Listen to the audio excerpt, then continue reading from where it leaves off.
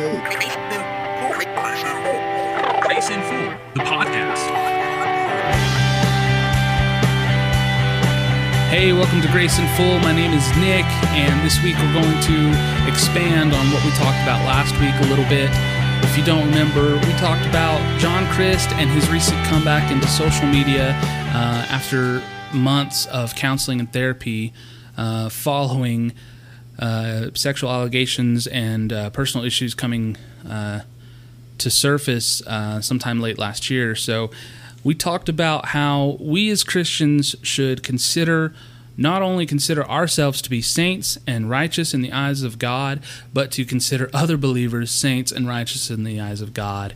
And so because of that, as John is moving forward, as John is trying to be who he is in Christ and trying to say, hey, look, guys, I know I messed up. I recognize that I really made some bad choices. I take full responsibility of that, but I've got to keep moving forward. And it's the same with you and me. When we make mistakes, when we mess up and make bad choices, we don't want to live with those mistakes and those regrets all our life. And part of that is by other people around you letting those go with you, saying, hey, we're not going to hold you to that. We're not going to keep reminding you of this. We're not going to keep holding this over your shoulder. So that got me thinking about how we act in churches, how people in ministry sometimes have a reputation of holding people to their actions and really keeping them kind of in this box of, you messed up. Don't forget you messed up and you need to prove something to God. So we're going to talk about that a little bit. One reason I wanted to talk about this is I read a comment about being hurt in ministry, and if you've ever been involved in somehow church-related ministry, you're probably aware of what I'm referring to, what it means, and what it's like to be hurt in ministry by people. And excuse my cat. Hi. She's going to be our guest this week. So yeah, getting hurt in the ministry, getting hurt in church just in general, it's very, very common in the Christian community to be hurt and treated unkindly in a church, and it causes people, or it can cause people, to walk away and lose faith and not like the idea of church and religion at all. So to talk about this, I want to give a little bit of my backstory, how I learned to let grace rule in ministry, or at least how I learned that that's how we should go about it when you are in ministry or when you are involved in a church. So when I began volunteering on the praise team for my youth group is when I first got a taste of any kind of ministry. And this was also around the same time that I began learning the truth about grace. Grace for me was rebellious, and it really, really resonated with a young, passionate, emotion-driven teenager like myself.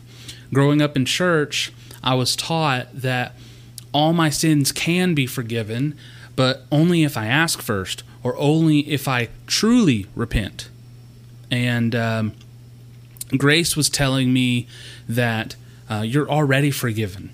You don't need to ask to receive the forgiveness. You don't need to prove any kind of sorrow or remorse in order to receive that forgiveness. And so you can see that it was rebellious. And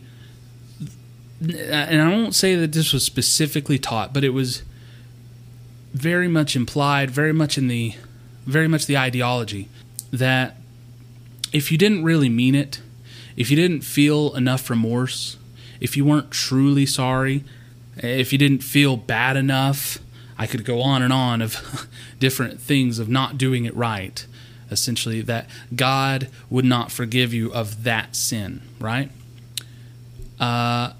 We had to truly repent. I remember many times hearing that, true repentance. And as I got a little bit older and started dealing with personal life and some things that the Holy Spirit was showing me as sin, I was recognizing sin in my life, I would ask for forgiveness. I'd feel really guilty. I'd ask God for forgiveness. And then I wouldn't know if I had been forgiven, because in my head, there was some kind of time frame. Either I had to really, really, really feel bad enough, have enough shame and sorrow, or I had to really, really show repentance. And I didn't know when that happened. Like, when have I repented? When is it enough time for God to say, hey, you've repented, I forgive you of that sin? And it really bothered me for some time. And one day I asked my dad, how can I know for sure if God has forgiven me? And his answer blew my mind. He said, Nick, you're already forgiven.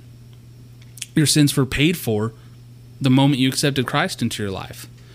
And in order to receive that forgiveness, you already did it. There's no more confessing and repentance and asking for forgiveness in order to receive that forgiveness. You sin, that sin's not forgiven until you ask. That's not true. That sin's already been paid for and forgiven. The confession and the repentance and even asking for forgiveness, I've talked to people where that's how they feel it's best. They feel like they need to, or it's God wants them to, or whatever it is, and you feel the need to confess it to God. That's fine. I'm not saying that that's wrong or that you don't have to. I'm saying that's not what gets you forgiven, right? So this was just awesome news to me, and it made me realize that grace, the truth of grace, like I said, is kind of rebelling against what the church is traditionally teaching. And so I really, really resonated with that, right?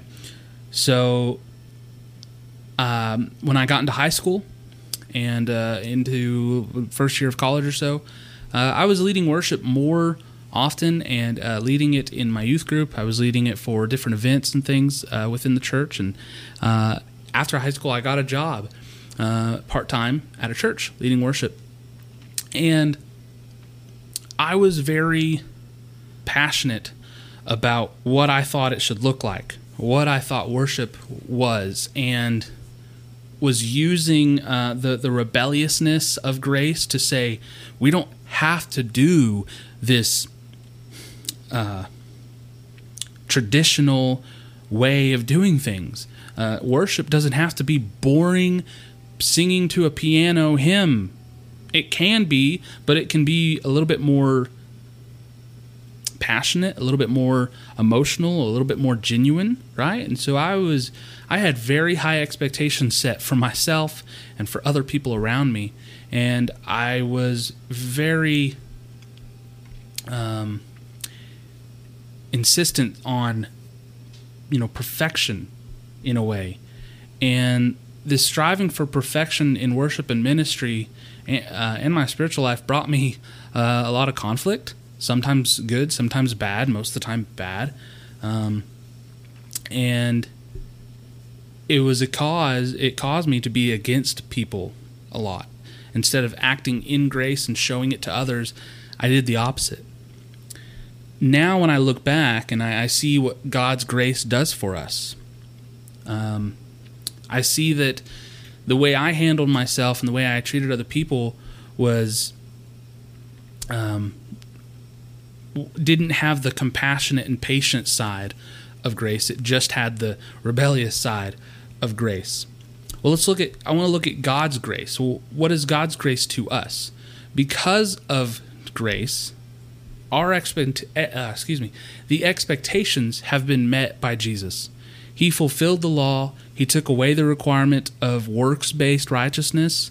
Jesus met the standard and imparted his obedience onto us so that we don't have to measure up to God's expectations.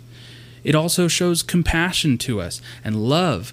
When we mess up and start acting like the old self, God embraces us with love. He is compassionate to us. He is patient with us, and he lets us walk at our own pace.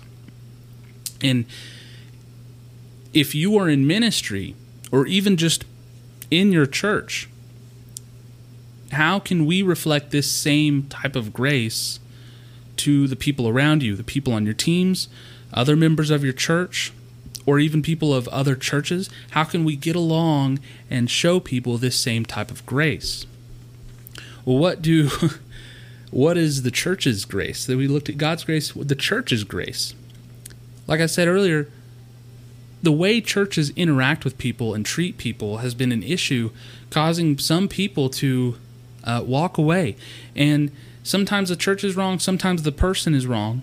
But still, when we don't show grace, whether we're correcting behavior or trying to treat people a certain way, if we're not extending and acting in grace, then it can cause people to walk away and just lose their faith altogether.